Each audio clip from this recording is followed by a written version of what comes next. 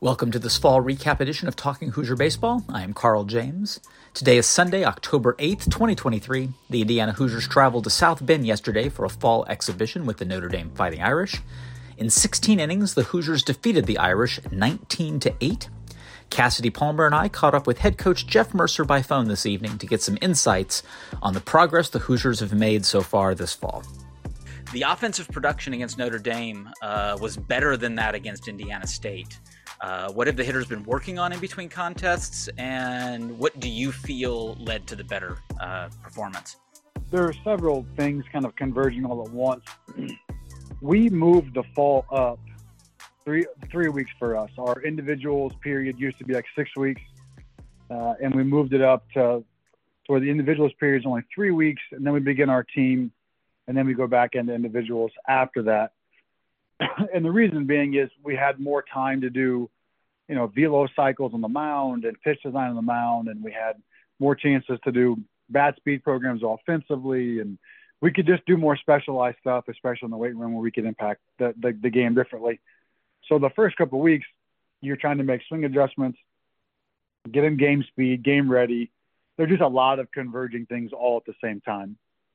Indiana State can really pitch. They're really talented on the mound, so that's a part of that deal. And then when you're making swing adjustments in the middle of that, it's kind of part of it.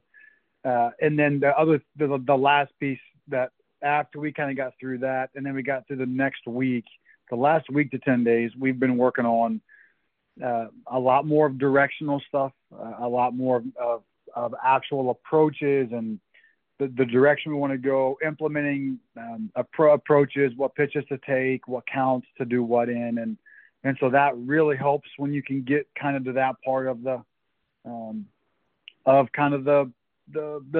teaching where you're starting to really get into the nuance of how to have an at bat. But really the first couple of weeks, you're really just teaching guys how to load, how to sequence. And so then, you're if you want to do a good pitching staff, then you're probably going to get beat up a little bit, which we did. But since then, we've been able to kind of put in the next couple of progressions, and then we'll be able to get on the spin ball machine. And once we get to the point where I feel comfortable turning them loose onto the spin ball machine and really having live at bats, then I can really accelerate the learning curve and the learning process. But if we don't do the load sequence up front and we don't teach that part first and really hammer it, then we kind of lose that initial mechanical phase. And if you lose that, it's really hard to go back and do it again. And would I be right in saying that that's kind of what, because I know you talked a lot about, making sure these guys are on fastball timing. Is that part of that process? Yes, exactly. So the first 3 or 4 weeks, I'm really just teaching them how to load correctly, how to rotate and load. And a lot of that's like pull side drills. So they're doing a lot of pull side drills. So if you notice against Indiana State, we pulled off a lot of balls. Well, the best way to teach a guy to load is to set a drill set up where he pulls a lot of balls and learns how to pull it in the air. And so once you get through that, then you've got to get them back onto, like you said, how to teach them to be on fastball timing. And then you're getting everybody from different programs or from high school or transfers or whatever it is. You're getting all those guys because in different programs, some guys are sitting breaking balls and even counts or breaking balls behind, and we don't do that. Or at high school, you're guessing pitches. And at this level, especially a team as good as Indiana State, you can't guess. The guys they're too good. They throw too hard. The fastballs are too hard, and so you got to get them on fastball timing in all counts and what pitches you want to take. Right. So if a guy's a great changeup guy, then maybe you're going to take the changeup until you get a strike and hit the fastball and the breaking ball because the breaking ball would be his third pitch and some of those different things. But yes, a big one is. We just got to get on fastball timing with good direction in the middle of the field or your opposite field gap. And it's hard to do both of those at once. It's hard to teach the load correctly and be on fastball timing in the middle of the field. They're incongruent. Who in particular stood out for you among the hitters? Carter Matheson was pretty electric. He was pretty awesome. I think in the first game, he was 1 for 3 with a single and a walk. In the second game, he was 3 for 3 with a single, a double, and a home run that was hit a long, long way. Brock Tibbetts in the second game was 5 for 5 with a double. In the first game, Nick Mitchell was 2 for 5 with a single and a double. Josh Pine hit a home run in this first at bat of the first game. Brock Tibbetts in the first game was 1 for 3 with a home run. Tyler Cerny hit a grand slam to right center in his first at bat. Joey B was awesome in the first game. He was 2 for 3 with a walk, 2 singles. He was awesome. He did have a collision at first base with an injury. We're not sure what it's going to be like, but he was spectacular in the first game. I was just going to say TJ Schuyler in the second game. He hit into 2 double plays, but made a really nice adjustment, walked, and then had double to left center. He had 2 walks and a double. It's a pretty good day for a freshman. Now you have several key players settling into positions that they did not play in the spring. Even if they obviously played at those positions at other levels. How are those guys progressing in their defensive roles? Brock Tibbetts caught really well yesterday. I thought our catching was probably our most improved defensive position from 2 weeks ago to yesterday. We caught really, really well. Brock caught most of the games of the first game. And then after the injury, I put him at first base and put TJ Schuyler in the catch, and TJ caught really well. And then Jake Stadler came in and caught at the end and caught well too. So I thought catching was good. Tibby did a good job. Joey B was good at first base. Made a play or two. He was more comfortable over there. Tyler Cerny made a throwing, just kind of a quick throw early that Joey couldn't pick. Just kind of got caught in between. But after that, Tyler played really good defense. He made 6 or 7 really nice plays, played very fundamental. And then I think we made 1 error on the whole day in 18 or 16 innings. And it was like in the second inning, just on that throwing year. So Joey was good at first. Tyler was good at short. Tibby was good behind the plate. Carter made a diving catch, and I put him in left to start the first game. He made like a left-handed hitter, sliced the ball to left, down and towards the line. He made a diving catch, a really nice catch. So I'm trying to think about who else would have been different position. But yeah, they dropped a couple pop flies in the second game, and it was tough. Like you kind of had to battle, and it was raining and cloudy and then sunny and windy, and we didn't have any drop flies or any issues. The only potential issue came on a fly ball down the left field line. Pine went over to get it, and Cerny was going over top to help like he does in the triangle and ran directly into the third base umpire. So Pine knocked the third base umpire down, Cerny knocked the third base umpire down, and like a collapsing bridge, like that thud, and then Pine hung onto it and caught it. And kind of similarly, what are you seeing out of the new guys in these couple of contests? I thought the freshmen did well. They came in and made their plays defensively. TJ Schuyler was the front runner of the group. He played the best of the new guys. Caught well, had good at bats. And then the rest of those guys were all good. Bakes hammered the ball to left field, but on a regular day was a no-doubt homer. I mean, he hammered it. Wiggins walked twice. And then I would say Burkle's defense, he just continues to be a really nice, steady defender. just what we hoped he would be. He's going to get better offensively. We've got some adjustments to make. But he's a good base runner. He walks. He'll steal a few bases, but he just turned a couple double plays, very steady and good defensively, so that was good to see. And then Mitchell's Mitchell. He's a good player, so he was good. So what did you learn yesterday about the progress that your pitchers have made? We honestly pitched it really well. We had 1 inning in the second game. We gave up 2 hits in the second game. Besides that inning, we had 1 hit in 7 innings, and they were terrific. I would say we have more depth than we've had in my time at Indiana. I think it's still to be determined how deep we are as far as front line guys, and are we going to have 3 or are we going to have like 6, 7, 8? But we've got right now, you look at 13, 14 guys that you feel pretty comfortable putting out there in most any situation. And that's very exciting. And what I get probably the most excited about is they'll get so much better over the off season, just with the way that we do training and pitch designs and velo cycles. And so this is the lowest, this is the worst that will be from a stuff standpoint. And I thought we were good, and I thought we were deeper than we have been. Foley continues to progress as a real starting candidate. He landed the off-speed pitch, threw a lot of strikes. He was just really, really good.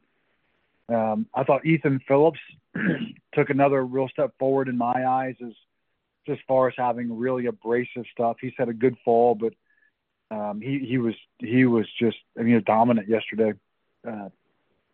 A lot of just uncomfortable swings, and guys were just rather kind of befuddled. I think I see a good attitude and better mound presence and demeanor, more of an attacking mentality, and good stuff kind of across the board. I thought Eli Shaw was really good again yesterday. He was, 10 pitch inning with a strikeout mixed in. So I guess I'm pleased that the attitude and the demeanor of the group. I think they've got good leadership in the group. I think, Reisdorf and Kraft, Holderfield, Foley, I think those guys have a really good hold on the room and the pulse of the group, and they're really pushing them. And it's we've had some good leaders in the past, but sometimes it's 1 or 2 guys have kind of led the group. But it seems like there's more depth in that group of guys that get it and they understand it. And you guys, we've talked about this. The experience of going and playing in the regional last year and playing on that stage, it shapes you differently. And you can tell some of those guys, once they saw it and they understood it, it's just impacted the way, especially in the pitching room, it's impacted the way that those guys understand the game and what leads to success. We're throwing more strikes. We're more aggressive. We're getting ahead in counts more often. We're getting the leadoff out more often. They did a really good job. I think we had Ryan Kraft gave up a 3-run homer. There was a pop fly that was a tough play in foul territory that you would like to have us catch. It was a 50-50 ball, and we didn't come down with it. And the guy hit a 3-run homer. And then the second game, we had a grand slam hit. But that counted for 7 of their 8 runs in the 16 innings with those 2 swings. So if you look at it in total, we pitched really, really well. I think we gave up 6 hits in the first game and 2 hits in the second game in total.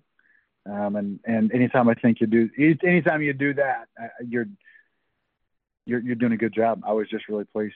Just a ton of swings and misses, a ton of weak contact, and a lot of good stuff.